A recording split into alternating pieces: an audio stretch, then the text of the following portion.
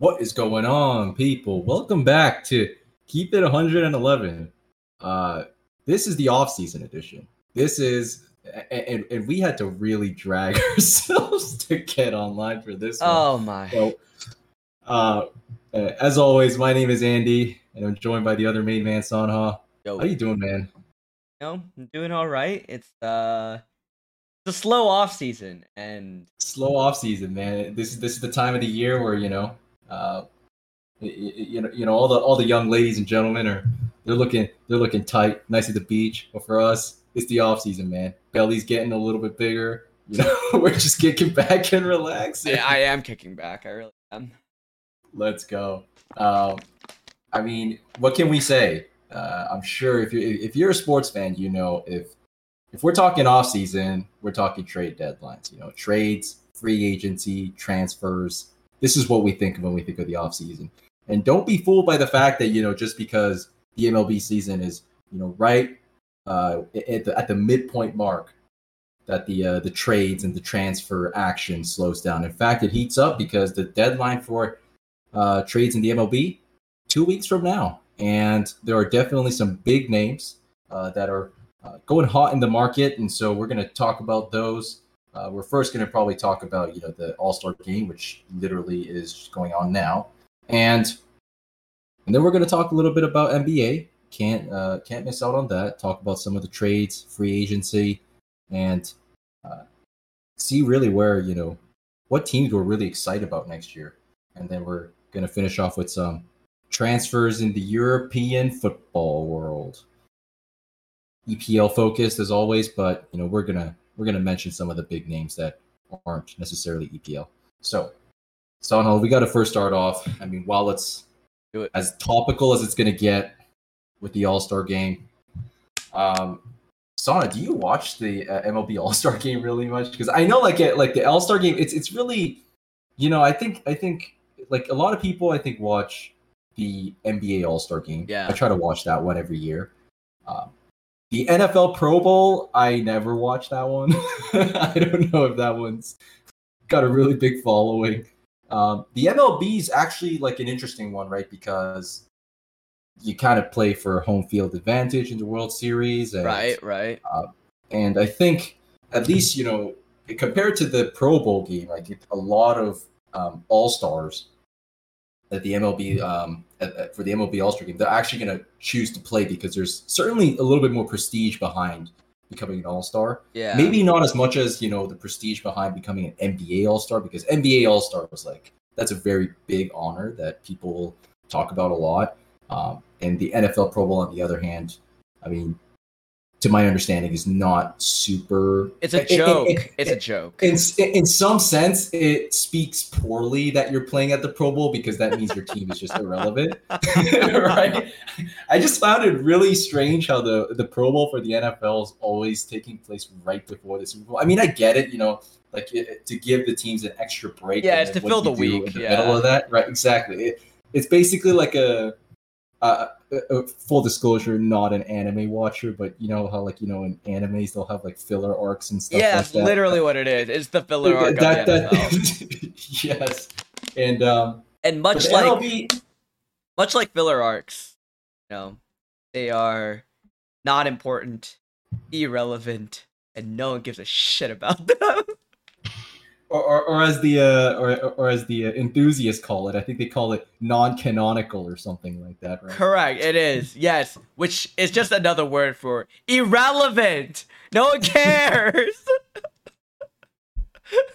But do they at all mention? I'm sure they do, right? When they're talking about NFL All-Stars, I'm sure Pro Bowl appearances have to count for something.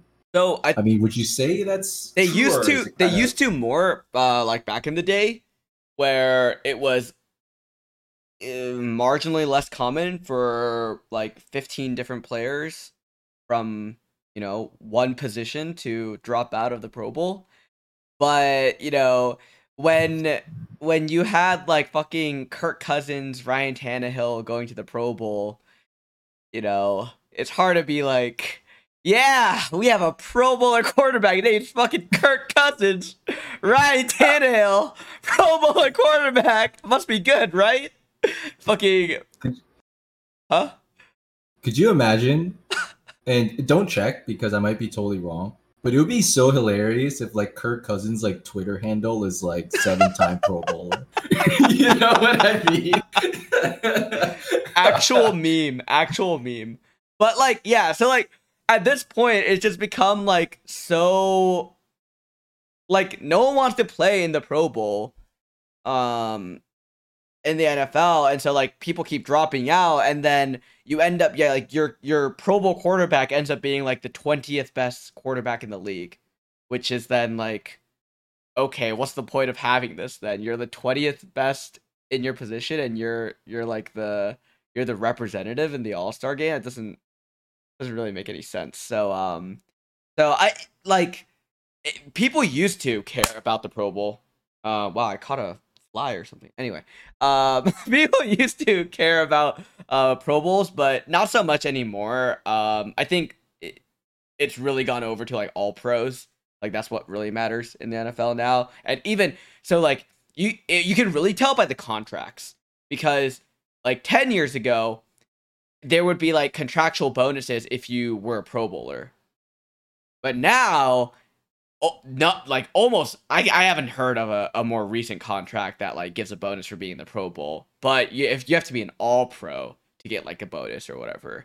So like in the NFL, the Pro Bowl is like it really does not matter. Like they just it's so meaningless. I think wasn't the rookie Mac Jones like the Pro Bowler? Yeah. It's just like There have been some outrageous Pro Bowlers. Like you know what? Just now that I'm on this fucking tirade, let me look up like the most egregious fucking Pro Bowlers of all time, because like, dude, I'm telling you, some like there were some decent ones. It's especially because we in the last few years at least, we've had some like good young players who are up and coming, and they're less likely to be injured then, right? Because they're young and they're more likely to be healthy during the Pro Bowl week. So like we've had some like decent, but like yeah, so like we had Mac Jones in it. This was last year? Last year it was Mac Jones. It was Kirk Cousins. Ugh. In this fucking thing. Let me see let's see who else is like egregiously in here. Hunter Renfro is just like randomly in here. I don't know. Brian. I feel like Fitz has been on like a lot of Pro Bowls over the years because I mean it speaks more to the Cardinals. He has actually though. Yeah, he actually has. Their incompetence, but yeah, I feel like he's been a regular in these games. Like, oh my. All right, let's look at this one. Yeah, okay. Ryan Tannehill wasn't the 2019 one. I don't know why. So was CJ Ham for some reason as a running back. Have you ever heard of that guy? No, you've never heard of that guy before. And, and he was in the Pro Bowl. Fucking like, what the fuck am I looking at? Oh my god, the year before that, 2018. Oh, here we go. Jared Goff. Mitchell Trubisky. Oh fucking god. Dude, these are the people. These are the people who are in the Pro Bowl. It's like, dude, Jared Goff was a Pro Bowler twice. Oh my. Yeah, he's a Pro Bowl merchant, man. Holy shit. Yeah, like Andy Dalton. Good. Kirk Cousins has been here multiple times. Like Alex Smith has been a Pro Bowler multiple times. Teddy Bridgewater at some point. Tyrod Taylor. Tyrod. What the fuck? To be fair, Tyrod, he is a Super Bowl champion. So, has Baker been in the Pro Bowl before? I feel like he's always. The thing about Baker has been, he's always been like he like plays well and then gets injured, and then he plays well and then gets injured. So, I don't see him in it. I don't see him in any of these. But yeah, some of these are just like outrageous like names. I really just don't understand how some of these Pro Bowlers. I don't. Yeah. But in any case, In any for the case, MLB, it's still an honor, right? And yeah. you'll mostly see people miss out because they're genuinely, injured. I think George Springer this year decided not to play. It was more precautionary, but it was more legitimate reason. It wasn't more like I'm just too good for it. I don't think anybody really Yeah. thinks that. Yeah, I The don't think best people think that. the best players, in the game are going to be playing. This year, I mean, just to give some background of the last 7 ones, the AL has been dominating. Um, and the interesting thing about last year is that they played it in this Hitters Park Coors Field, and the score was something like 4-2. It was pretty low scoring, actually. Interesting. This year they're playing it in Dodger Stadium, which is definitely like the polar opposite, a pitcher's ballpark. Right. And so, on one hand, I feel like, okay, well, if last year tells us anything, with more or less, of course, a similar, starting cast of players for both sides, well, then we should expect something that's low scoring. But if you look at that American League starting lineup, it's insane, man. Well, first of all, you have Aaron Judge, who's hit like 33 homers, and That's we're like halfway through insane. the That's season. fucking. That guy's a crazy. fucking monster. I don't know, man. I just hope he's not roided, because like that would be so sad, because those numbers are literally video game numbers. Yeah. Giancarlo Stanton's in the lineup. Guerrero Yeah. Jr., Shohei Ohtani, and then you think, well, Mike Trout was injured, so that's got to be a hit. But they got Byron Buxton, who's hit 23 homers. They got so much power in that lineup. And so, I don't know. Like, I think you have to think that the American League's going to take this one as well. I think we're going to see some bombers, but I don't think it's going to be a high scoring one. Yeah. Especially because you still have Clayton Kershaw starting, which is going to be pretty dope. I mean, obviously we're not going to get to catch that, but Clayton Kershaw getting the starting nod in the hometown crowd, going to be a pretty dope, theatrical kind of experience. And Dodgers also have a guy like Gonzalez, who's gone undefeated this year. I know wins and losses don't count for anything, but when you're 11-0 on 2.0 ERA, like that's pretty special. Yeah. Even if you're on a team that's as prolific as the Dodgers, 11-0, that's pretty impressive. And of course, we have Sandy Alcantara, who I thought deserved to be the starting pitcher, but the way it is with the All-Star game and how the manager really gets to pick the starting pitcher, I mean, you can't not put in Kershaw in front of the hometown crowd. Yeah, exactly. So in Dodger Stadium, you have to understand it. Yeah, but like, it's no slight to Sandy, because Sandy's like, I think he's like got the league best like ERA like 1.7 or something. It's absolutely insane. He's playing really well, and they got the good pitching. But the thing is, I just don't think that National League lineups really got that much. Like, losing Bryce Harper was big. Up and down the lineup, there are just some players I'm not so sold on, like Jeff McNeil, William Contreras. I mean, they're playing well, but when your DH like is not hitting like 15 plus home runs, halfway through this season, and not even half of Aaron Judge's. Exactly. It's kind of like, you got a DH. Like, this guy only hits. Come on.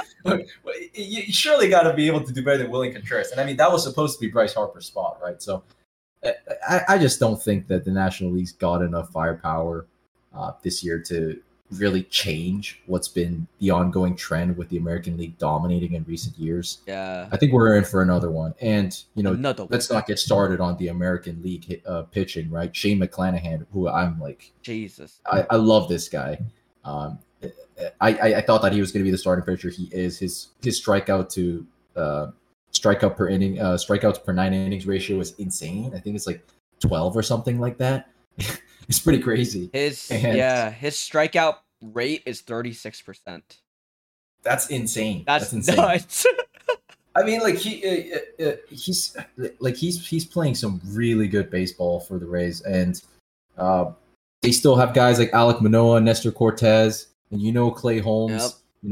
Anytime it's anytime we have an All-Star game, the American League, bullpen's going to be stacked with all the New York Yankees talents because for sure. they always have the best bullpens, right? Clay Holmes is the real deal, so he's going to be in it. It's really telling. Like, you can tell that the AL is stacked by the players that didn't make it to the All-Star team on the AL, like Michael King, Kevin Gossman, Taylor Ward, Ty Fran. None of these guys made it, and they would have probably, I would guess most of these guys make the NL All-Star team, if not all of them. So. I think so. Yeah, so it's just crazy. That's just it's just loaded. Definitely. And not saying the NLs doesn't have their good players right, having of an course. insane season. Goldschmidt's having a great season as well. Yeah, of course. But it's just the homer numbers are just crazy. And these kinds of games, the hitters are, unless you're a Jeff McNeil or an Anderson, you're not a home run guy for real. They're going to be swinging for the fences, you know what I mean? Yep. And so guys that, hit home runs, that's going to be a very big asset.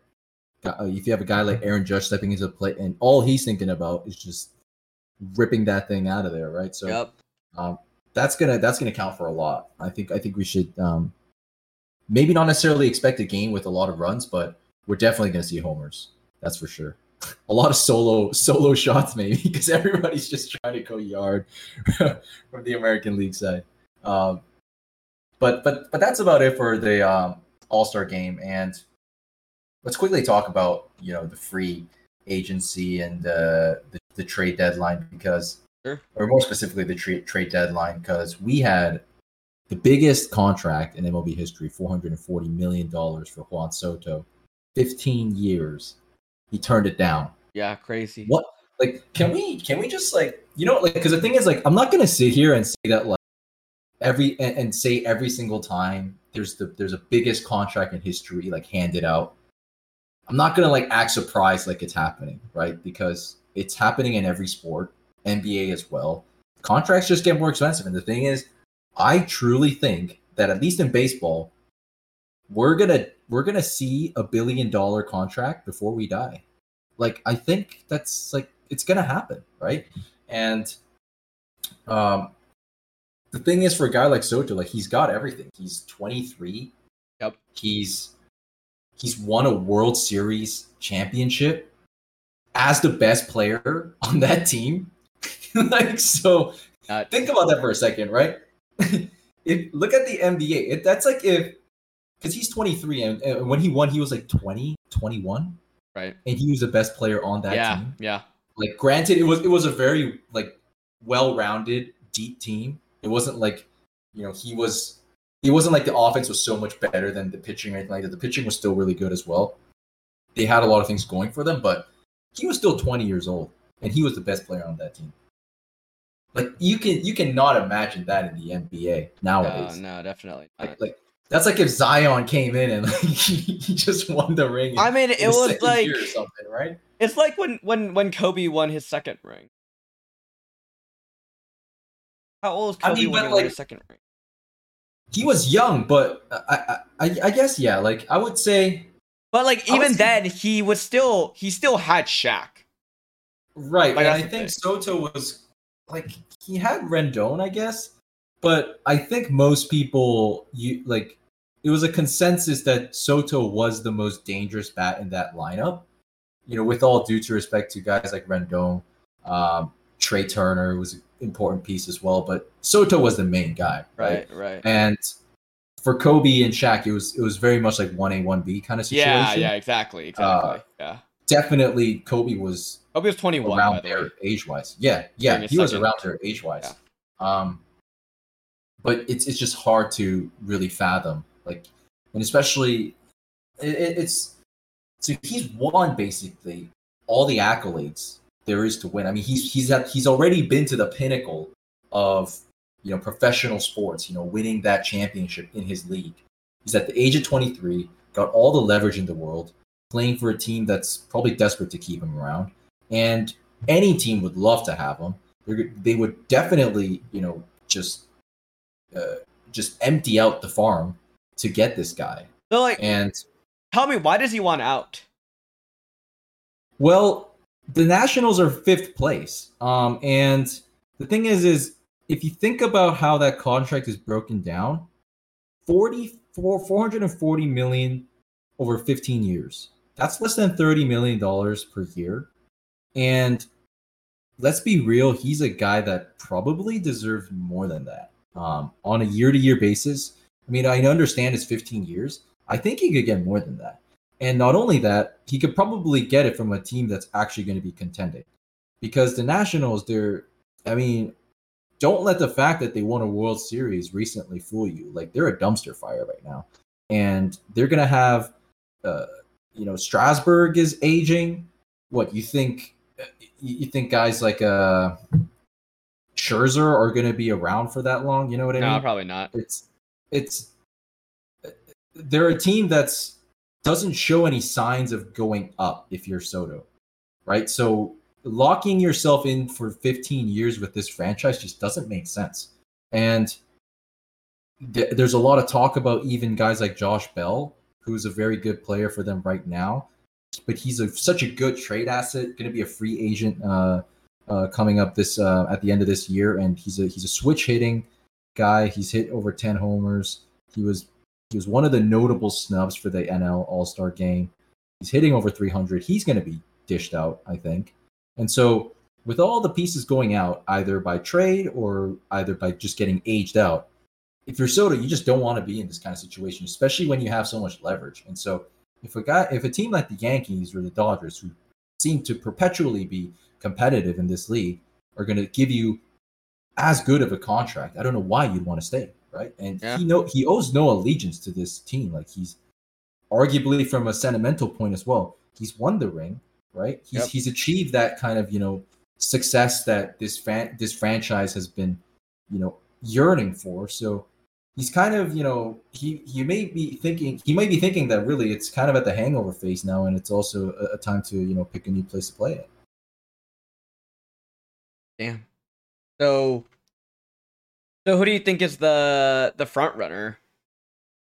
I mean, obviously, like, the Yankees are going to be in it, because like, when you get to like a contract of this size, the fact of the matter is there are just some franchises who will never be able to shell that out.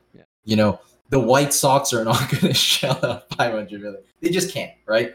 And so you have to look, and so that already whittles down the league to like maybe at most 10 teams. Right, so maybe the Mets can do it. Maybe the Braves can do it. Maybe the Red Sox can do it. But the Mets and the Braves, I don't see happening because they are division rivals. Exactly right. And if you're the Nationals, I mean, you'll take what you can get. But I think the Mets and the Braves, you can't really say that they're the front runners. The Padres seem like they could work, only because the Padres have just been really suffering without Tatis in their lineup, so they can really use some offensive help. And they also seem to have good pieces up and down that roster that they're able to compete right now. And they were expected to compete last year, and it didn't work out. But they're still trying to, make a push to win something. The Blue Jays could also be in it as well because they have the capital. And then you have the usual suspects. Yeah, the Red Sox. Yeah. The Red Sox, though, like, the thing is, like, even though they can, I don't think they will. And I don't think they should, because they have, their superstar pitcher, Chris Sale, literally comes back his first game, and he gets a line drive right to the pinky on his throwing arm, and he has to be taken out of the game. And it looked nasty. Like, his pinky looked like it was absolutely, like, it was obviously dislocated. It looked so nasty. Oh, God. And it really sucks because, first of all, they're paying a lot for him. Yeah. And he was the one piece, like, he was the guy that coming into the season, right? We looked at the Red Sox and we were thinking, well, until he comes back, can the Red Sox put together like decent results? Because when he comes back, all the experts think, he'll be able to contribute majorly. And well, that variable has just been thrown out the window. So I don't see the Red Sox really making a serious push for it. And so I don't see, I can't see them getting so desperate over Soto at this point. So I think it's probably going to be the Yankees or the Dodgers. Yeah, right. What about the Giants? I don't see the Giants doing it either. Well, first, super well-run franchise. I mean, historically, and I think big investments like this. I don't really know. I like the Giants, like their success versus the contracts they've handed out to players historically just aren't quite there. Like they're not huge spenders. I feel like they're just they're kind of like the Spurs, as in like they make like very shrewd purchases, and I just don't see them making handing out the biggest contract in sports history. I feel like the Rangers could be in for it. Rangers, yep. The Rangers, it's definitely fitting their persona. I mean, they already dished out like a lot of money for Semien. They already dished out a lot of money for Seager. Yeah. And they're actually, I mean, you could argue that they're in the race for the playoffs, I guess. I mean, they're sitting outside of it right now, but depending on how the Red Sox, pan out, because they seem to be sliding, and doesn't seem to be, the end of their slide does not seem to be anywhere near in the future. And the Angels seem to like they've just combusted like halfway through the first half of that season of the season. So I can see the Rangers making a push for him. So there are a lot of I would say there are probably about 10 teams that they can, if they really, really wanted to, and I think they had the capital to do it. But I think the only teams that are really going to pull the trigger are teams like the Yankees, Dodgers, maybe the Padres at this point. All right. Yeah. But just some other names in free agency this year. We have starting pitchers, Luis Castillo. I mean, solid 270 year. And the thing is, with MLB trade deadline stuff, you're going to notice that a lot of the sellers are fifth place teams in their division. They're just looking to get some assets back for either expiring free agents or free agents on maybe one more year on a deal, or they have players that have team-friendly contracts. So anything that has really good value, a lot of these teams are going to be shelling them out. So Luis Castillo playing for the Reds are not competing anytime soon, and so he's a guy that has thrown 2.7 ERA. He's an all-star this year. He's had consistent success in the last several seasons, so he's a proven asset, and so he's probably the best pitcher in the market right now, definitely among right-handers. And then you have guys like Martin Perez, who is playing for a slightly more competitive team in the Rangers, so I think he's less likely to move, but he's probably the best lefty in the market right now, sub-3 ERA as well, and he just got his first-time All-Star berth. But the thing about him is that he's not as proven as a guy like Luis Castillo, right? First-time All-Star. He's also 31 years old. But the thing is, I think he's coming on. I think he's expiring this at the end of this season. So that might be. I'm not too sure about that, but he's in the market. He's on the trading block right now. And then a team like the Diamondbacks, who's they've got some starting pitching assets that they could turn over. Obviously, the Diamondbacks are they're not competing at all this season. They have guys like Bumgarner, obviously an aging pitcher. We know him very well for his heroics in the playoffs. And that some teams who are making that playoff push maybe want some depth, some, a proficiency coming out of that bullpen, because he's at the stage of his career where he's probably okay with coming out of the bullpen if he's playing for a team that's contending for a ring. But the thing is that the Diamondbacks might have to pay part of that salary because he's getting paid a decent amount. And the Diamondbacks also have guys like Merrill Kelly. He's got a really good team-friendly contract, $9 million per year. And the good thing about him is that his contract expires at the end of next season, but there's a team option for that. So it's really a friendly contract for any team who wants to take that on. He seems to be a guy that could probably be, one of your fourth or fifth starter on a contending team. So he's a quality addition as well. Okay. For hitters, Benintendi Yeah. on the Royals, again, just playing for a really bad team right now, but he's one of those guys that we know him very well. Like he's a decent player. He was decent when he played for the Red Sox, but right now he's hitting over 300, playing the best baseball of his life. And more importantly, he's a left-handed batter, right? And there are teams like the Blue Jays. All you see is right-handers up and down that lineup, and a guy like Andrew Benintendi might be a good way to kind of break that up in a lineup. And so far, he's got like 100 hits. I mean, the power doesn't seem to be there this year. Like, I know him usually to be like a 20 home run guy, 15 homers, but only 4 homers this year. Playing in a big ballpark, I guess, but not the biggest guy, that fits the bill for power or homers. But everything else, like, he seems to be. I think he's going to be a popular target. I think the Yankees are going to be in for him as well. Because there are rumors about the Yankees. I think they're looking to trade Joey Gallo. Yeah. Yep. It's just not working out, right? I just never. I feel like he definitely seems to have regressed. I know by the numbers he probably hasn't, but it just feels like he was a much bigger name when he was playing for the Rangers. His numbers are bad. It just hasn't worked out. I mean, he's never been like a guy who hits for average, right? He's been a guy who was a power hitter. I thought him coming to the Yankees was going to be amazing because left-handed hitter. Yeah. The Yankee Stadium. But it just hasn't worked out that way, and so maybe they might want to ship a guy like Gallo out and then bring Benintendi in to restore some lefty, because the Yankees need to have some left-handed batters to accompany, Stanton, Aaron Judge, and so they have Rizzo, right? But they need to make sure that they got they got a good balance of left-handed hitters as well. So I think Benintendi's going to be super popular this trade deadline. Tell me and this. Then of course I've talked about Josh Bell. Tell me this: even if you are not a hitter, even if you're a power hitter, will 163 do it for you? No, but I think if you have Gallo's kind of power, he's gonna have value. Even in like a pinch hitting scenario. But yeah, he's really not. You really want better for how much you're paying him. It looks the thing is like pretty bad. we know that he can hit for power though, right? And like power is something that you can never have.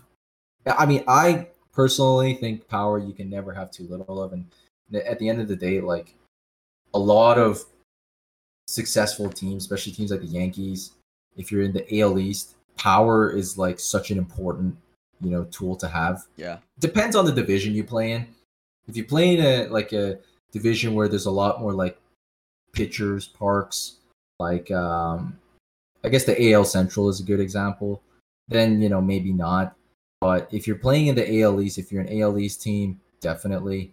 Yeah, I don't know about Gallo's definitely like his trade value is pretty low at the moment, and so that's the only reason why maybe the Yankees might hold on to him. But yeah, he's definitely not cutting it, and which is so like weird because again, I thought he was going to in Yankee Stadium. I was pretty pissed when they got him.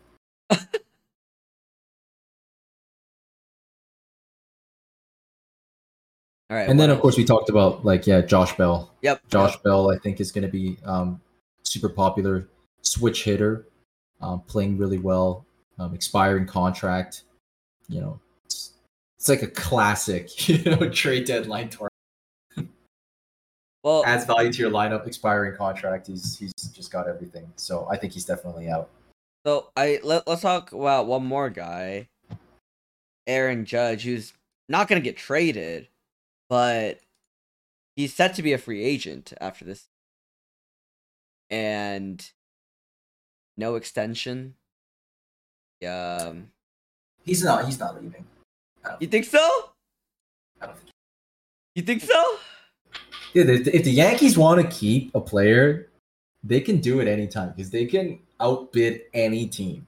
And I don't think there's any team in the league right now really compete with that. And I don't think the Dodgers really a guy like him that bad.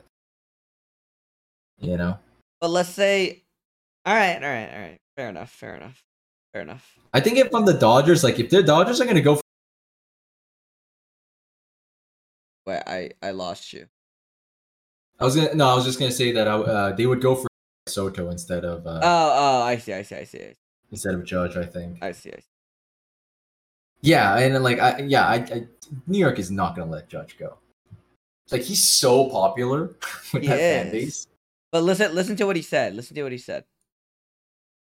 So, Judge was asked about a young fan named Jacob who was afraid his favorite player won't be a member of the team after this year. The 30-year-old said, "Jacob, buddy, we've got a lot of great Yankees on this team. There are a lot of great Yankees who will be here for a long time, so don't be upset. Hopefully you'll be a Judge fan for life." What does that mean? He's just posturing. What does that mean? He knows that he's about to get paid like 400, 500 million. He's just trolling the Yankees. He's just trying to like tease out like 50 million more dollars. You know what I mean?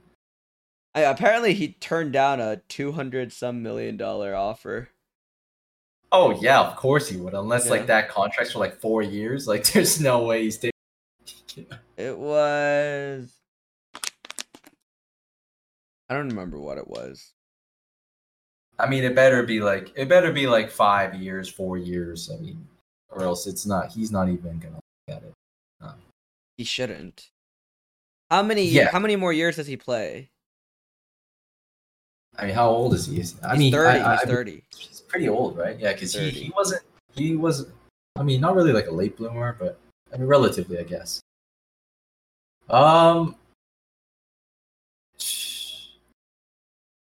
Honestly, I think he's gonna get like 10 years. It was a 7-year, $210 million deal. Nah, he's gonna get more. It was just over $30 million a year. Yeah, no, he's worth more than that. I feel like he could get 400 million, especially after this season. I think he probably should. And I feel like the thing is, I feel like he's gonna feel like he's owed something because he's making 19 million this year. Yeah, off of arbitration. Yeah, exactly. Like I would be pissed if I were him. Oh yeah, he probably thinks like he's up there with like Mookie Betts. Yeah, exactly. I'd be like, "Where's my Soto. other 19 million for this year?" Like, yeah, no, he's.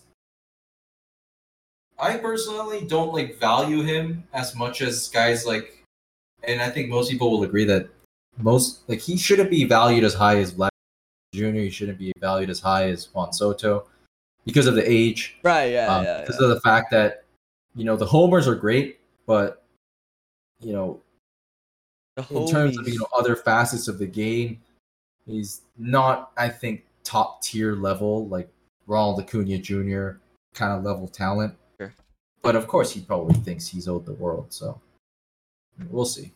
Yeah, I mean, 33. If I hit 33 home runs halfway through the season, I would feel that way.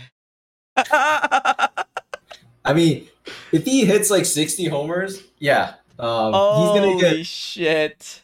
He's gonna get the truck ready for the 400 million fat check coming his way. Christ. It's crazy how much baseball players are paid. Yeah, that's true. It's like I wonder why why don't more like young athletes try to go into baseball? I know it's not glamorous, but the money's there. Money's money, man. Yeah. maybe they just find it boring. But money. Yeah, but it's boring. Or maybe they feel like they can be Kyler Murray, they can play football for 5 years and then be like, all right, well, I'm done with this, and then go to the MLB. Maybe. I mean, it's been done, right? Said and done. Yeah, because Murray was drafted, wasn't he?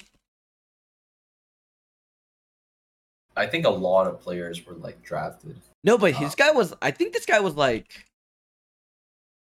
was he a first round pick? Oh, really? He's that good? It was either he was selected. Wait, what? Yeah, 9th overall. Holy smokes. He was selected 9th overall. Holy smokes! He's the first player to be drafted in the first round of both sports. Yeah, but yeah.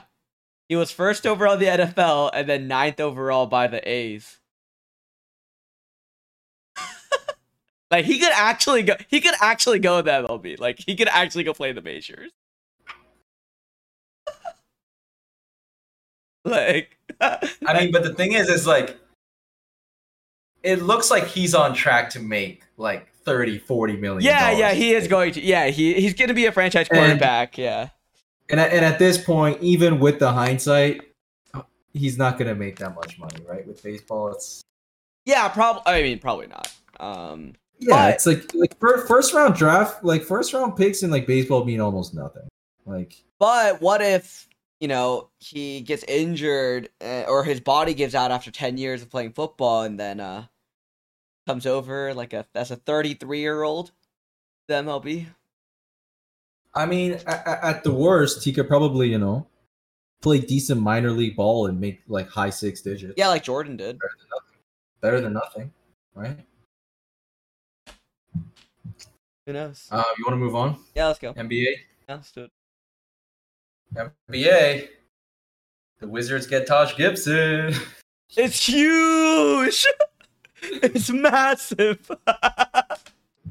Taj Gibson, the best player on the Bulls 10 years ago. My God. Yeah, I don't even know how much he's making. He's probably making better than minimum. Taj? He's making more than the minimum? Yo. He's probably making better than minimum. You remember we were joking about Udonis Haslem? What about him? Apparently the Heat went to him and asked if he wanted to come back. No joke. Like this year.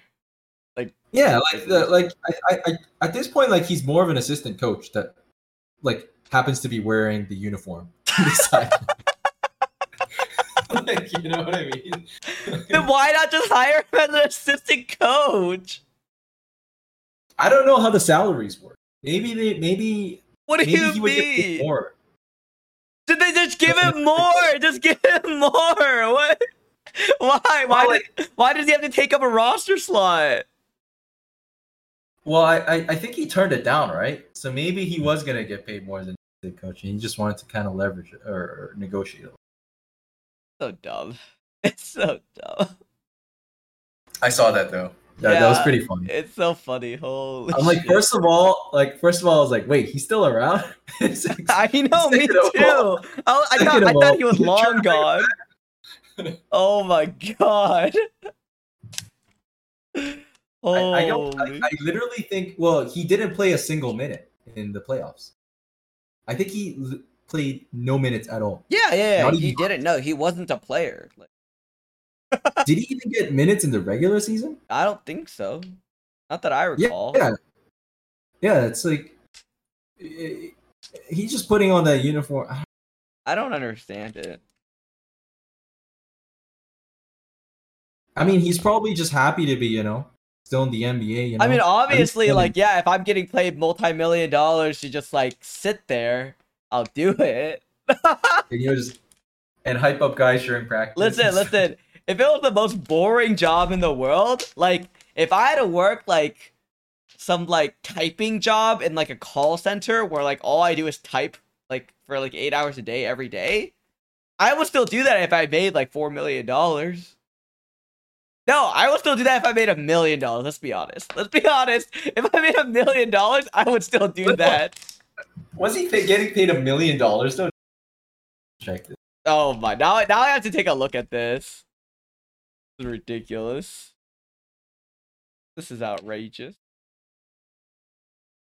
$2.6 million. That's ridiculous. Why did he turn that down? What is wrong with him? I don't know, but I would do a lot of things for $2.6 million. Let me tell you. Wait, but what was his offer this year? I have no idea. What is the veteran minimum? I don't know. In any case, he's probably getting paid 7 digits though. The minimum is 1.8 mil. Yeah. So he's making 2 mil. Yeah. to just sit on the bench. Well, no, that's the 2-year minimum. Oh shit. The 10+ year minimum is 2.9. So he'd be making. So he was making the min probably. Yeah. Oh yeah. So he was literally making the min last year, and this year he'd be making 2.9. He's gonna make $3 million a year. Yeah. Just sitting there. Yeah, just sitting there. He just shows up to practice, gets a workout, stays in good shape. Yeah, literally. Okay, like stays in good shape, like gets to like be treated by the best doctors, gets like get a massage, go like sit in like the ice like tub or whatever, do fucking cryogenics, eat like good food that's catered by the fucking team, make $3 million. Oh, okay. Fuck. I wish I was 7 feet tall. Like and doesn't Florida also does Florida have state income tax? they have they so if they do, it's very low. So like he has great taxes. Okay. Like he has very, very favorable taxes in Florida for the players. So like, and it's freaking Miami. Yeah, like it's not like you have nothing to do. Udonis Haslem is the ultimate winner in life. He really is, dude. Imagine, holy, what a Anyway, we spent way too much time talking about Udonis Haslem.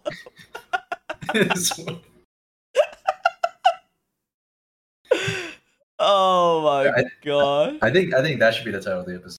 But Udonis Haslem's back, or he's not. Reasons why Udonis Haslem is winning it.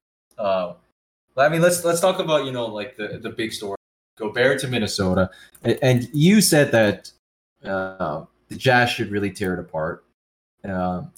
They seem to be. Well, the thing is that I think we both thought that Gobert's like contract damn near immobile at this. No, point, that's right? why. But yes, that's what. Like I was flabbergasted when I saw the news because when I said that the Jazz should tear it apart, I was saying that like in the context of they're not going to be able to move Gobert's contract, and that's why they should tear it apart.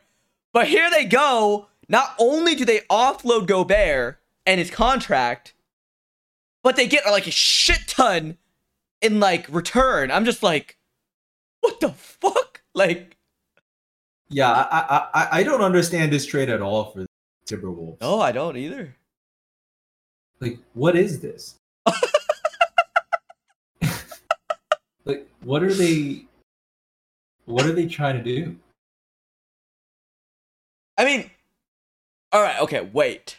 I'm sorry, am I reading this right? Yes, you're reading it correctly. They got all of that. Yes. They got 4 first-round picks? Yes. And they got more than that. Didn't they get players? Yeah, well, Patrick Beverly, who's like, Malik Beasley. Okay, these are not. Listen, Pat Bev will play some minutes for you. Yeah, but yeah, they got 4. It's like it's not. It wasn't AD. It wasn't AD, but it was close. Dude. Yeah, I know. I know, and AD didn't even come with that contract. Dude, wait, am I missing something? No, you're not missing. That's the thing. The thing is that you're not missing anything. What the hell? What? I don't know how to explain. Like, I have racked my head. The only like possible thing that I could possibly think of is that obviously they're going to move they're going to put Cat at the 4.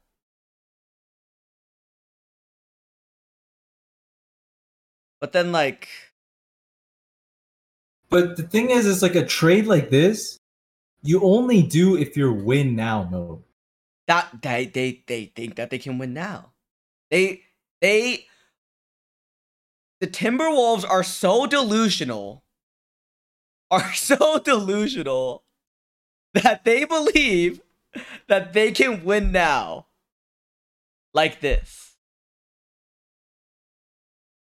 Okay, in all fairness though, okay, listen to the starting lineup though. Listen to the starting lineup. It's D'Angelo Russell, Anthony Edwards, Kyle Anderson, Karl Anthony Towns, Rudy Gobert. Like, No. that's not bad. Not bad. Dude, they just gave up 4 first-round picks. So, to me, what this says, I don't even think the Nets gave that much. No, I think they believe that Anthony Edwards is the next superstar. Like MVP, like that's the only possible reasoning that there could be, is that they have a strong confidence that Anthony Edwards is going to be fucking MVP.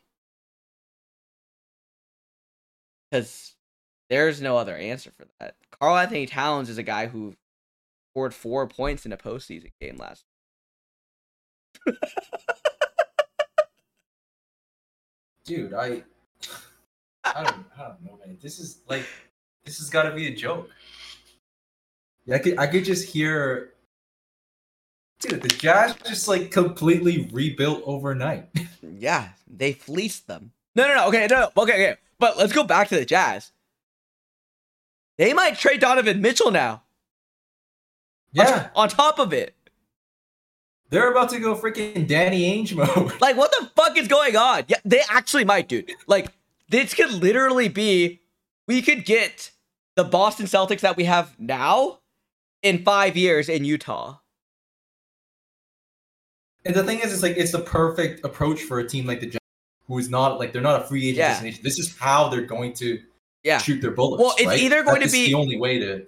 It can be like, it's gonna be the Celtics or it's gonna be the Sixers. Oh my god.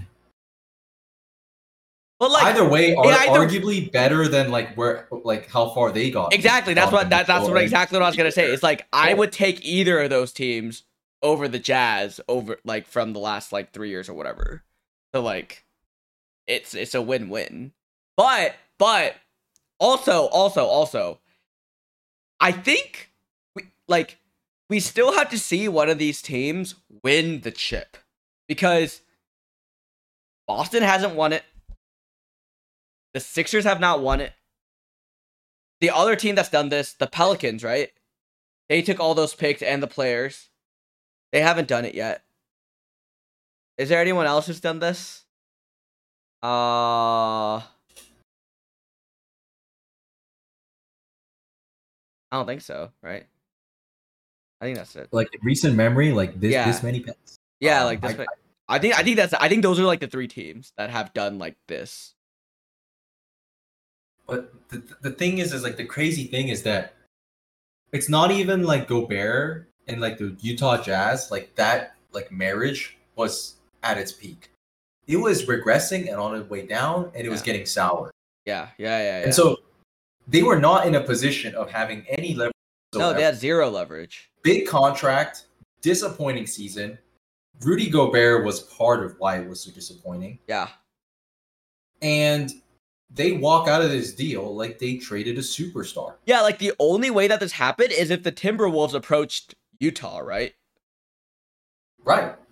Which is boggling. Like, why would you do that? Which, and for a team that already has a big man, doesn't play defense whatsoever, but in an era of ball where having 2 6'11" guys, 6-7 foot plus guys on the court is like kind of rare to begin with. Yeah, like, why wouldn't you just go after like Donovan Mitchell instead for half the picks? Right.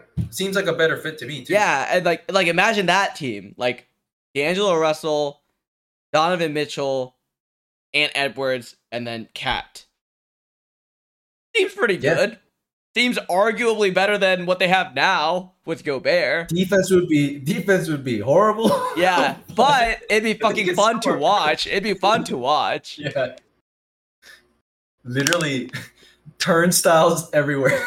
It'd be like 140 to like 130 every game or something, but yeah. it'd be like, yeah.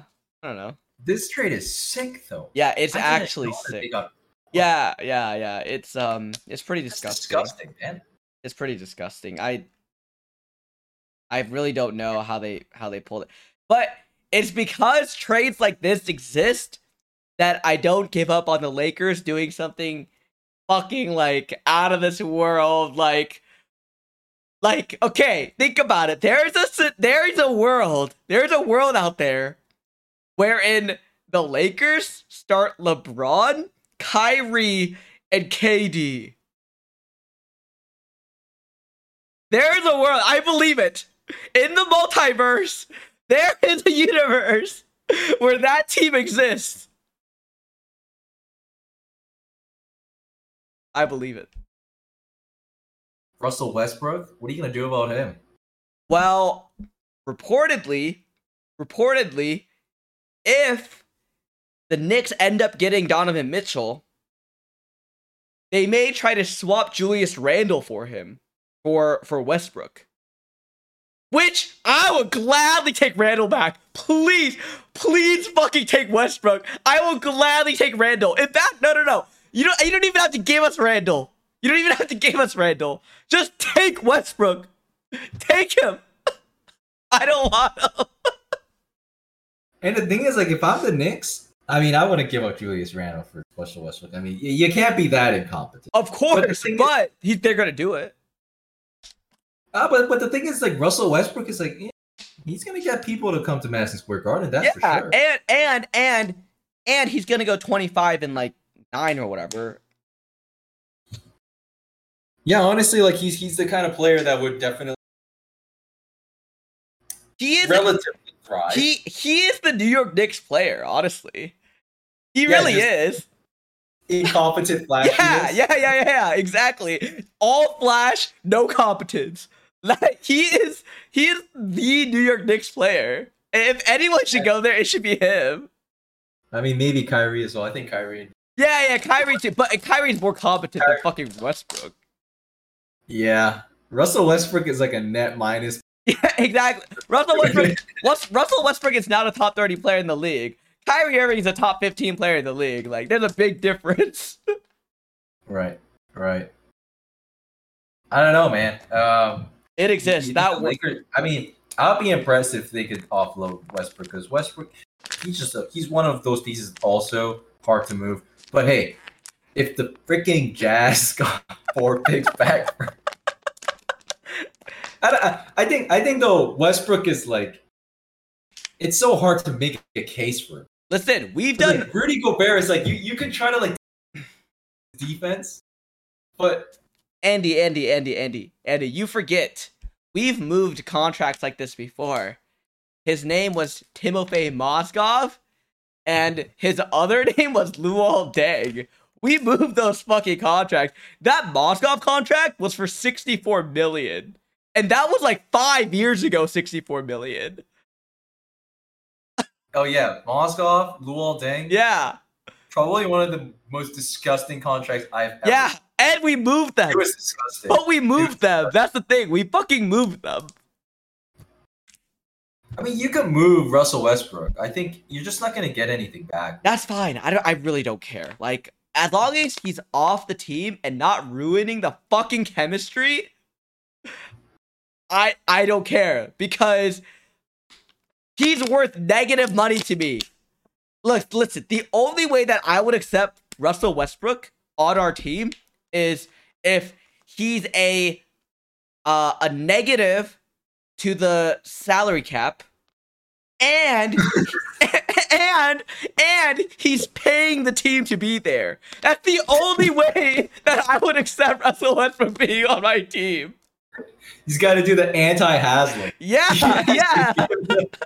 Yes. Like, that's the only way. That's how bad fucking Russell Westbrook is. I mean, I still think Russell Westbrook as a running the second unit kind of player. I think he could still be very good at this. I think he can. He's not a fit for the Lakers. He's just not. He's not. He's not a fit for the Lakers. He's not a fit for the Lakers. He's not a fit for how LeBron wants to play ball. Think about LeBron basketball. And think about Russell Westbrook basketball. Oh, it's not a good fit. No, it's not. They're on the opposite ends of the spectrum. It just wouldn't work. It just wouldn't work. It ain't it. It ain't it. And you can't, like, just because he's like running like the second offense doesn't mean that you can run a completely different system in the second offense. Right. Whatever. Fuck Russell Westbrook. All right, man. Well, let's quickly talk about John Wall. Moving to the Clippers. We might see John Wall back in action for the. Well, he skipped all of this year. He played for the Rockets for about half a season for that. So this is definitely an over a season he hasn't played. A single game, a single minute of NBA basketball. He gets a contract bought out. He's getting paid. He was getting paid like, what, $48 million or something like that. And he gets 40 of that bought out by the Rockets. Clippers sign him for a contract that basically makes up the difference between what he was gonna make and then what the Rockets ended up paying him to like GTFO. And Clippers basically get this guy for $8 million. Who I think. I mean, tell me if you disagree, but I think he will be starting over Reggie Jackson. Even with like 2022, 2023 John Wall, he will start over Reggie Jackson. He's going to be the third option. I mean, I think we all imagined at some point in his career that if he was going to contend, he would have to be a number 2 option. But he's not even that. He's a number 3 option behind PG and Kawhi. Clippers had injury issues last season. They're gonna come back full force this year, adding John Wall for $8 million. I mean, how far do you see this team going? Well, I think the point here is that Wall doesn't even have to be the third option. Like, he doesn't have to be an option. It's like his facilitation by itself will elevate this team to another level. So let me give you some numbers. The Clippers have some 3-point shooters who are much, much worse at shooting pull-up jumpers, like pull-up threes, versus catch-and-shoot threes. Terrence Mann, Norman Powell, Paul George. So I'm going to go in order: Mann, Powell, George. I'm going to do their catch-and-shoot three-point percentage versus their pull-up three-point percentage. 41.3 versus 26.9. Wow. 45.4 versus 35. 41.1 versus 32.5. So you can see that they're so much better at catch and shoot threes. They just need another playmaker to facilitate the ball to them. And among players who've played at least 300 games over the last 10 years, only LeBron James has averaged more assists on three-pointers per game than John Wall. So that's what he does. I mean, exactly. I can tell you, like, as a Wizards fan, dude, this guy got guys like Trevor Ariza paid. Like he got guys like Otto Porter. Yeah, he's the master. He's the master of drive to the basket, pop it out, right? Drive to the basket, pop it out. That he's a master of that.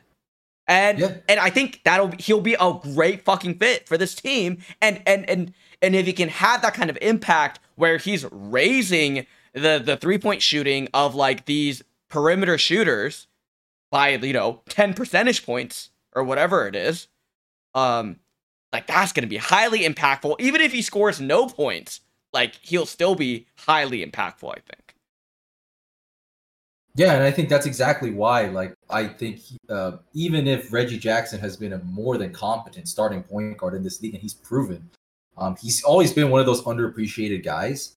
I remember he was playing for the OKC Thunder when he was like really Yep. young, right? Yep. And he was still coming off the bench, but he was one of the best, right? For sure. Guards off the bench in For that sure. time. And people were thinking, like, on almost any other team where there's no Russell Westbrook, he's starting, right? Yep. And he's starting for the Clippers now, and it's a role that he deserves. But the thing is, when you have a guy like John Wall who can facilitate 3-point shooters, he should be playing with guys like Paul George. He should be playing with Kawhi. Yep. Based off of that playmaking. That's the best way to get use out of him. And so, whereas Reggie Jackson I feel like he's more of like a jack of all trades kind of dude. He can score a little bit. He can shoot a little bit. He's probably better suited to come off the bench. So, so what do you think? Like, Clippers, are they contenders? They're contenders for. Look. Right. Even if John Wall wasn't on the team, if Kawhi is healthy, they're gonna be contenders. Like, Kawhi is just one of those players he's just that good, right? Like, when we did our top 10 NBA list, we had like that top 7, right? Of like these are like solo carry like players. They can single-handedly carry your franchise. And Kawhi just didn't make the list because he wasn't healthy. But if he was healthy, he would easily be on that list of players who can single-handedly carry your franchise. So, like, he's that caliber of player. So, like, even without John Wall, I would say that the Clippers are contenders if Kawhi is healthy. With John Wall, there are, like, solid contenders, like, top 3 in the West. Right. Yeah, I think if they get really John Wall to play to his ceiling that we believe that he can play at, despite the injury. So I think if he can be putting up like 18 and 9, like, I mean, I the only team that I can say that is going to really be up there with them is the Warriors, of course. But then after that is like, why can't the Clippers beat anybody? Yeah, anybody in the West. Like, what I would love to see for John Wall is at this point in his career, because his knees are so shot, that I would love to see him like in the second, like in the next arc, if you will, because we've talked about filler arcs before. In the next arc of his career, I would love to see him become like a Chris Paul like figure, where like, yeah, like if you need 20 points from him, he can somehow muster up 20 points somehow, one way or another. But his main purpose is really facilitating the basketball, right? Playmaking for his team, and running the offense so that it's smooth and everyone is really optimized, right? Like, and I think he has the thing is, like, I wouldn't say this if I didn't believe that he, like, if he didn't have the skills to do it. I think he does have the skills to do it. I think he has the mental acuity to do it. And I think he has, like, the playmaking instincts to do it. He just, like, he's been so, like, I need to carry the offense. Up till this part in his career in all the teams that he's been on, that, like, he hasn't really had the opportunity to maximize that skill set. But I think this is a perfect opportunity for him to hone that part of his craft. And then, we could see kind of a re-emergence of John Wall as maybe kind of a newer version of himself in the Clippers. Yeah, and it's and what's a really good sign is that I think he was quoted as saying, that it about when he was like talking about like the defense that he's going to face, and he says, teams are going to be putting the third best defender on me. Like, watch out. And so that means, first of all, he's confident, as he always is. But second, he realizes his new role. And that's the thing that I was always concerned, because John Wall, he's always had kind of an ego to him. I mean, rightly so. I mean, first round pick, he was, like very like highly regarded, just coming into the league. And he's always been the best player on his team. He has been multiple time All-Star, All-NBA kind of talent, good on the defensive end, playing really entertaining ball. And he's kind of one of those guys that everybody says, like, I love to watch him play, But the thing that I was concerned about is because that kind of ego, even if you've been injured for a while, it doesn't go away, right? Yep. John Wall probably still thinks that, like, I'm sure that he's always been the guy that thinks he's the best player on the court. Like most professionals are.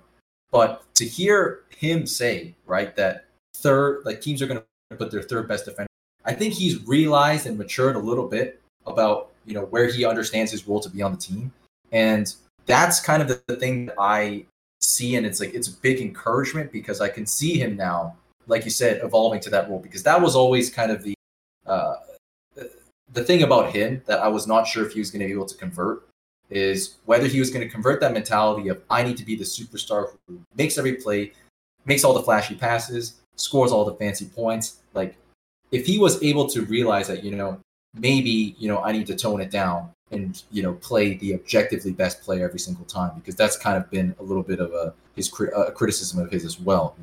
Whether it's pulling up from mid-range too much in his early days, where he was inefficient for sure. Like, true scoring percentages have always been not super favorable or kind to him.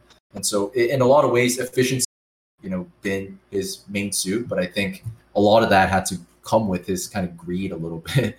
He's got an ego to when he plays. So if he's able to kind of turn that part of his game around, like you said, man, I think he could be. This is without a doubt like the most talented roster he's ever played on. Yep. Not even close. Yep. Like any of his other teams. Yep. Right. So this is gonna be something that's like, it could be a big opportunity. All right. We need to talk about oh boy, we need to talk about Ayton. We need to talk about DeJounte Murray, the Hawks. We need to talk about Malcolm Brogdon to the Celtics. Yep. And then is there anyone else? I think those are the big ones, right? Biggins. I mean, let's first talk about like probably the simple one. I mean, Malcolm Brogdon, I think, being added to the Celtics. What do you think about that addition? I think it's like low key, really, really good. Like, so Malcolm Brogdon is one of those guys that I feel like just helps. Yeah, he's just like a super solid player, and the best thing is that they have a ball handler. They got a ball hand so. Brogdon had among players with a usage rate of 24% or higher, which is pretty high. There are only 50 players in the league with that kind of usage rate. He had the 10th lowest turnover rate among those players. He also had the lowest turnover rate on drives among players who average at least 10 drives per game. So for a team like the Celtics, who were struggling with turnovers, with handling the ball, getting a guy like Brogdon who will be able to kind of handle that for you, pun intended, I think it's a low-key, like, really, really good move for them. Yeah, it could only make him better. Because he's also a guy, like, if he I can't see him, like, crapping the bed so hard that, like, he's even less useful than a bench piece. Yeah. And so, like, at worst, you've got a really good bench piece. And at best, like, you've got a guy who's really going to elevate your starting lineup. So this is such a low risk, like, move for the Celtics. Yep. It can only be good. Yeah. And then his 3-point shot took kind of a dip last season, but if you look at like the totality of his career, he's a pretty decent like 3-point shooter. Like, without looking at last season, he's shooting between like 30-40%. So, like, he's also a good 3-point shooter. Like, I don't think you can really go wrong with this signing. Yep. DeAndre Ayton re-signing with the Phoenix Suns. I mean, he was a question mark, right? And maybe it was a little bit too much of the recency bias kind of getting the best of us, at the end of that series. I was thinking about, like, do we let this guy walk, right? If you're the Suns. But they keep him around. Like, what is it? 4 years, 133, I think. Yeah, something like that. They matched the tender. I mean, it's a lot of money for a guy that I don't know if he just didn't seem like a guy with that kind of winning mentality, I think, and his performance was disappointing. I mean, what else do you have to say about him? What I have to say about him is this. Did you know that the Suns were quite literally twice as good in minutes where they had Chris Paul and Devin Booker without Ayton on the floor, plus 6.7 points per 100 possessions, than they were with Paul, Booker, and Ayton all on the floor together, plus 8. During the regular season, where Ayton played, they had a higher win rate, though. And they had a slightly lower win rate in games that he didn't play.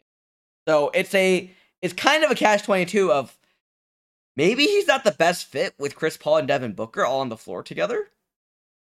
But you seem to be winning more games when he does play. So what the fuck do you do with this guy? I think it's just a case of like they just couldn't let him walk, and there was because what were their options? Like they accept defeat with this core and try to rebuild, or their option was trading for KD. Was that really a viable? Was that yes? The Suns were on KD's list. Of course, the Nets wanted Devin Booker back, but like they could have like tried to do something else. Like, is this it? Like, this is the final form of the Suns? Listen, if this is the final form of the Suns, fuck the Suns. Oh, yeah, I mean, I think that they're going to be worse than the Clippers next year. Yeah, this is the final evolution? This is your Charizard? Your Charizard sucks. Their Charizard might have been last year, actually. Yeah, honestly. Because Chris Paul's just going to get worse. Terrible. This is terrible. Unless Ayton he's the X factor, right? Because do you figure it out? And because he should be, for how much he's paid, he should be better. Yeah. So, like, if he figures it out, then okay, they have a chance to improve. But I don't know, because the thing about him is like, you're talking about like the statistics that point against him when he's playing with CP3 and Booker, and the eye test does it as well. Like I feel like his stats like even also kind of seem to make him look a lot better than I feel like he is when I watch him play. Yep, 100%. So I don't know, man. I don't understand. I don't get it. But DeJounte Murray. All right. To the Hawks. This one is also meh. I don't know. Like I it's really funny, or not funny, but it's interesting because I really thought like a couple of years ago DeJounte Murray was like player of their future. He was a couple years ago, but like he never really like broke out, Yeah, and I think the other thing is that this team doesn't feel like it's going anywhere, does it? No, because DeJounte Murray has never like broken out. Yeah, I guess that's true. But like, look at the rest of the team though. It's like literally look at the team and tell me like their best players are Doug McDermott. I mean, no, without a doubt. Like I don't think. No, I think it was a good trade for the Spurs. I'd do it again if I were them. Yeah, and I just like, what are they gonna do? Like, are they tanking? Like, I don't know. Like, I don't know what. It'd be interesting. I mean, at this point, just retire, right? What is this team? Like, why do you want to? Somebody explain to me what this team is. I don't understand it. They're rebuilding. They are worse than the Orlando Magic. Wait, no, this might be the worst roster in the NBA. Like, as is. Maybe. They have. Yeah. They're worse than their best. Too. If your best player is Zach Collins, I think you're fucked. Yeah. No, this is a really bad team. This is this is the worst team in the NBA. Holy shit. I'm just like, I just want to ask Pop, like, dude, do you really want to get up in the morning and coach this team? GTFO. Like this is not gonna. It's not like because the thing is like they could get last place in the NBA. Nobody's gonna talk crap about Paul. Yeah, yeah, Right? yeah. But the thing is like why? Like why do you do this? I don't. Maybe he thinks that he can do it one more time. He can hit. He can hit David Robinson and Tim Duncan one more time. I mean, like, dude, he's really old now too.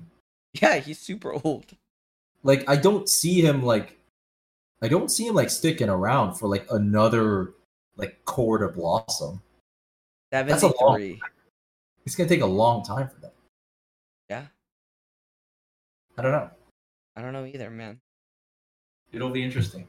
But I think it's a good addition for the Hawks. I guess they're still not going to be relevant, but Oh, I think the biggest problem, my biggest problem with this is for the Hawks is both Murray and Trae Young want to have the ball constantly. Like, they gave up 3 first-round picks for DeJounte Murray. I know, it's just what's going on. Like, dude, I don't. Did people not learn their lesson? Like, I don't get it, man. I don't get it. This is like, oh man, I don't understand why like these teams keep putting two ball handling, need the ball in your hands point guards on the same team together. Like, why? Who told you that this was a good idea? Who said that? Like, okay, so like Chris Paul and James Harden was probably like the first like big example, and there you might have more of an excuse because Chris Paul is a world-class passer, and there may not be like he's the best passer since like John Stockton or something. So like, okay, sure, but like neither Murray nor Trae Young are even close to that. So like, that's the equivalent of putting like Russell Westbrook and John Wall. No, they're not even as good as passer as John Wall. Like, I don't know, man. I don't get it. No, it's stupid. All right, let's move on. Like the Hawks are just like, we should get somebody, spice it up. Let's go. Even Donovan Mitchell would have been better. Even Donovan Mitchell. Oh my god. All right, I'm done. I'm fucking done. All right. Anything else you want to talk about NBA wise? KD. I don't know where he's gonna go. Apparently he and Kyrie still want to play with each other, which is why I was saying that in the multiverse somewhere there is a universe wherein KD and Kyrie play for the Lakers next season. I'm just saying. Also, like, could you imagine being a Nets fan? No, I cannot. Mostly because I don't know if there are Nets fans, but that's also true. But no, I can't imagine. This is like the biggest roller coaster that never hits a peak. It's fucking incredible. From fucking the KG, like Joe Johnson, Paul Pierce nonsense, all the way till now, it's just been like, holy shit, like what the fuck is going on? They just go up and down and nothing really comes of it. It's just... it turns out that Darren Williams was actually just the peak of the Nets. Yeah. Well, okay. Okay, let's not get carried away. KD and Kyrie brought them the best, right? It just wasn't good enough. But yeah, it's... What? Wait. Did Darren Williams not go to like second round of the playoffs?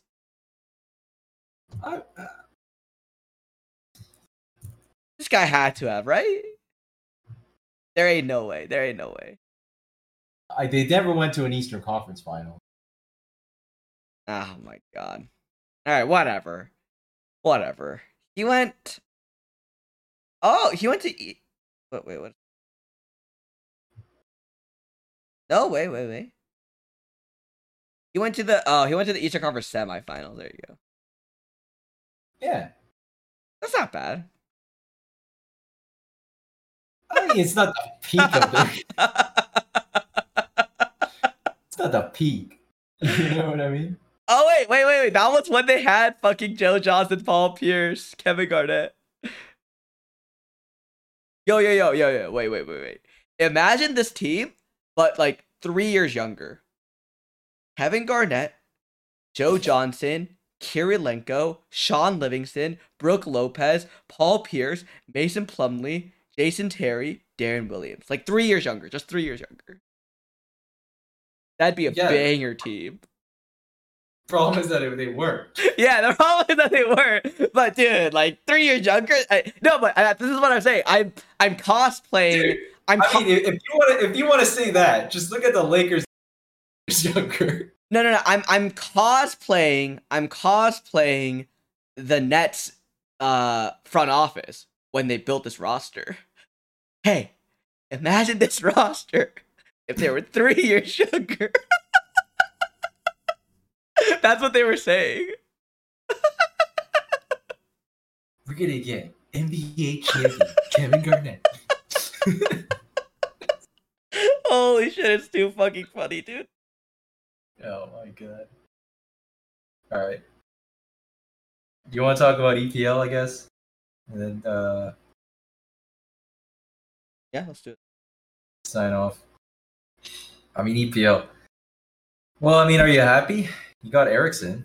No, I mean, yes, I'm happy that we got Eriksson, but he starts for you guys, by the way. Yeah, he does start for us because we're ass. Yeah, but he starts. Yeah, and it's not like you're signing him off, uncertainty. Like he got some Premier League, He was good. And he was really good. Yeah, he was good. Got him on a free. I would be happy if I was United fans about getting him. Yeah, no, I'm not unhappy about getting him. I'm just unhappy in general. And I don't blame you. It's a good start. Offloading Pogba, probably a good start. Oh my!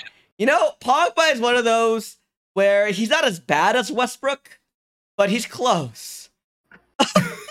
Like, I'm sorry that it came to that because I was the biggest fucking Pogba stan for so fucking long, and I think I had to come back to reality and realize that it just didn't work. It just didn't work. Oh, he's like peak toxicity. Yeah, I think the biggest problem is that it doesn't work when Pogba is the biggest star on your team. No, it doesn't. I think if you had put Pogba in like Real Madrid, peak like Real Madrid or Barcelona, and you had like Messi, Neymar, fucking Iniesta to to stomp him down and kick him in the shin a little bit, I think that team would have been nasty. But like when he's the biggest star, it just don't work. It don't work. Like he's usually good for France, isn't he? No, but that's the thing. So I have this theory. I have a theory that if Mbappe didn't become the star that he became for that France team, that France team was on the verge of fucking imploding because of Pogba. That's my theory. If Mbappe didn't become the star that he became. I mean, Hugo Lloris is probably whipping him into shape. You know what I mean? Oh my god. He's been good for France, but yeah, for United it's just toxic. Toxic. It's a damn shame because man, he could be so good. Like he could be so good. He has it all. He has literally everything that you could possibly want. He has size, he has speed, he has technique. Like he has everything. He has everything that you could. Yeah, he can shoot, he can defend, like, he can literally do every single possible thing. If I had to create a center midfielder from scratch, it would be in the form of Paul Pogba. Right. But not his head. Not his head. Yeah, someone else's head. Literally, his head is actually good. Oh yeah, his head is, his headers are even good. Fuck! Just his brain. Just his brain. Just take out his brain, do a lobotomy, replace it. Oh my god. You got Lisandro Martinez. Lisandro Martinez is also a good addition. Also very good. Yeah, right? Very good. I'm very happy with this one, actually. It's a position of great need. We got a great young player who is not unproven. Like, he's like a great like fit. We fucking needed it. We fucking needed it. Yep. I don't care if we overpaid. We needed it. Yeah. There you go. Yeah. Center back, you guys needed one. I mean, that desperately. Yeah. The main guy, Fridge McGuire, was not working. He's our captain again. I mean, yeah. Well, you can't just you can't just go back on that. Oh, I can. When David fucking De Gea's on the team and he's been captain before, I can surely make a captain again. Holy shit. No. Unless you're like, unless like he stops like showing up to practice like Aubameyang, like he's not gonna lose. It's so tilting, dude. It's so tilting. Because he does everything correctly from a professional standpoint. He's just not good. It's so tilting. Just like, you know. Oh my god. All right. Okay, fuck this team. Go on to whatever's next. Chelsea making some additions at the. They lost Rudiger. They lost Zuma earlier this season, so they really needed some reinforcements at the back. They got it in Koulibaly. They're in it for Koundé as well. So Chelsea's looking good. They obviously got rid of Lukaku. If you haven't seen return to Inter Milan, like kind of trailer / video, it's the cringiest thing ever. Why? Because he started like reciting a sonnet in the background to like romanticize his return to Inter Milan. It was really cringy. It was funny though. Arsenal's making moves. I mean, we already. But Zinchenko, I think Arsenal's just like I think Mikel Arteta is just trying to get all of Pep Guardiola's hand-me-down. You know what I mean? No. You don't understand. You didn't hear the news? You didn't hear the news? What? Arsenal's converting to City youth team.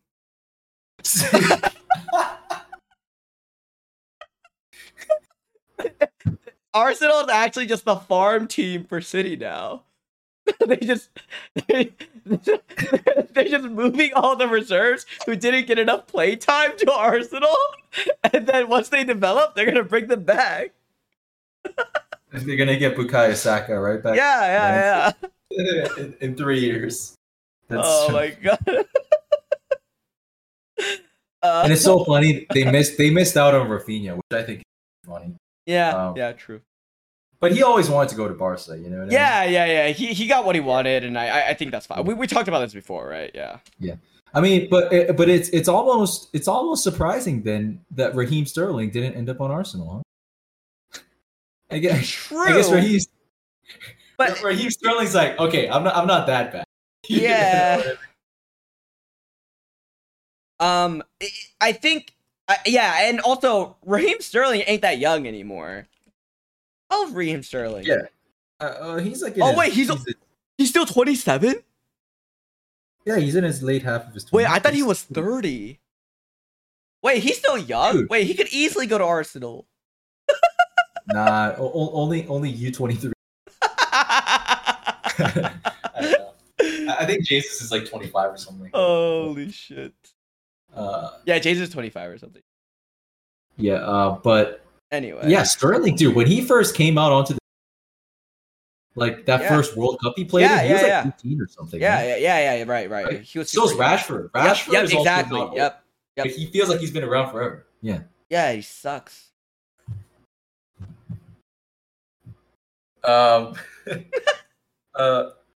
Richarlison to Spurs. I think it's a good move. I like it. He's going to be probably first man off the bench, which is like a pretty good depth to have.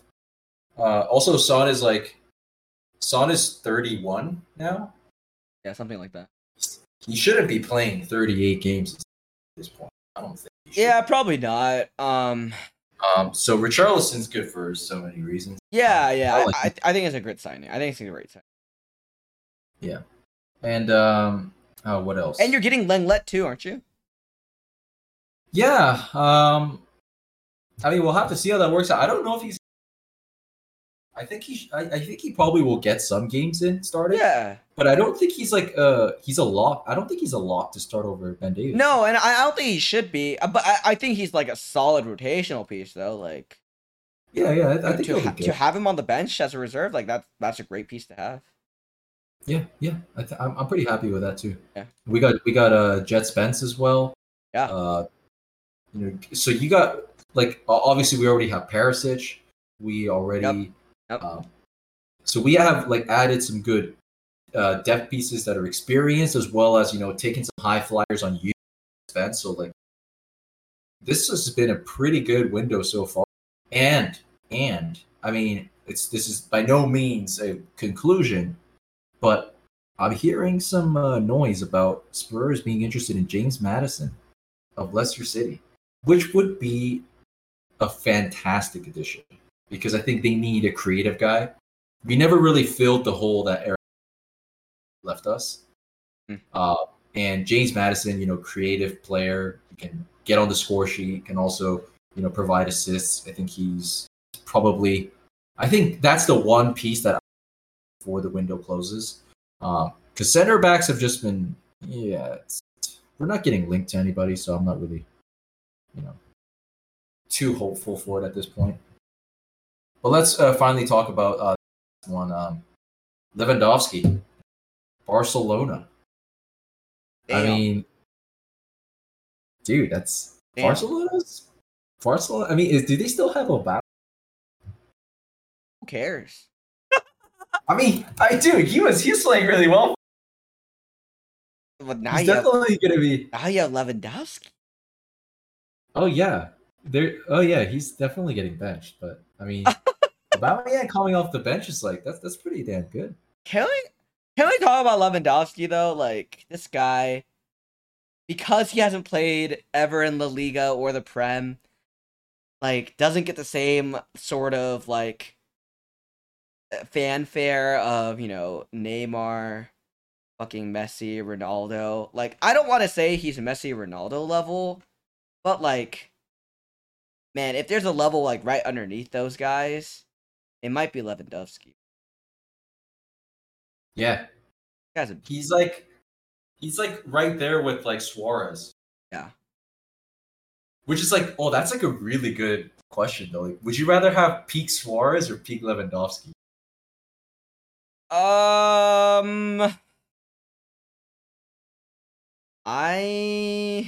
man, that is a tough question. I'm leaning towards Suarez. Yeah, dude.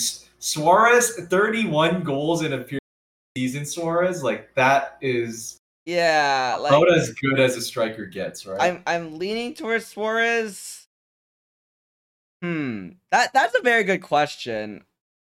Dude, Suarez is so good that he starts for Atletico in the twilight of his career. When guys would be in the MLS, he's playing for Atletico. True. And starting, right? True. And I think I would tend to favor Suarez also because of his pace, relative to Lewandowski. Which I also think that gives him a little more versatility. But man, I don't know, from just a pure center forward perspective, Lewandowski is your perfect prototypical number 9. He is I don't. I think I would take Suarez. Peak Suarez, like career-wise, maybe Lewandowski. Yeah, Lewandowski yeah. consistently so good. So just peak Suarez was like peak like last season in Liverpool. Liverpool, Like, yeah. That Suarez, the Liverpool Suarez, yeah. That was just unbeatable, like maybe best player in the world. Like yeah, single-handedly almost won him the league. yeah. So yeah, that's fair. No, I think that's fair. Yeah. But yeah, I think well, they're both gonna get to play for I guess Barcelona by the end of it all. Yeah. Now that Lewandowski's has joined Barcelona. I mean, there's low-key a lot of movement in and out of, Bayern Munich. I mean, we were wondering if Serge Gnabry was going to stay. I think he signed a contract. He signed another contract with them, but he was like potentially out the door. So yeah, I wonder what Bayern's going to look here. There's a lot of like movement. They brought in Sadio Mane, like a lot of new faces. I feel like in the Bayern club. So yeah, we'll see. I mean, they're always Champions League, like one of the top of the favorites, right? Yep. But we'll see if they come back stronger, or do they kind of regress in the absence of Lewandowski? It'd be interesting to see. All right, man. Shall we sign off? Let's sign off. Let's do it. Well, I mean, wait. Let me just check one more time. What's won the All-Star? Oh yeah. Let's. It is 3-2 American League. Only in the fourth inning, so I guess I'll catch on that. But in any case, thanks for listening, y'all. As always, just keep it 111. And yeah, as always, keep it 111. See you next time. Peace. Peace.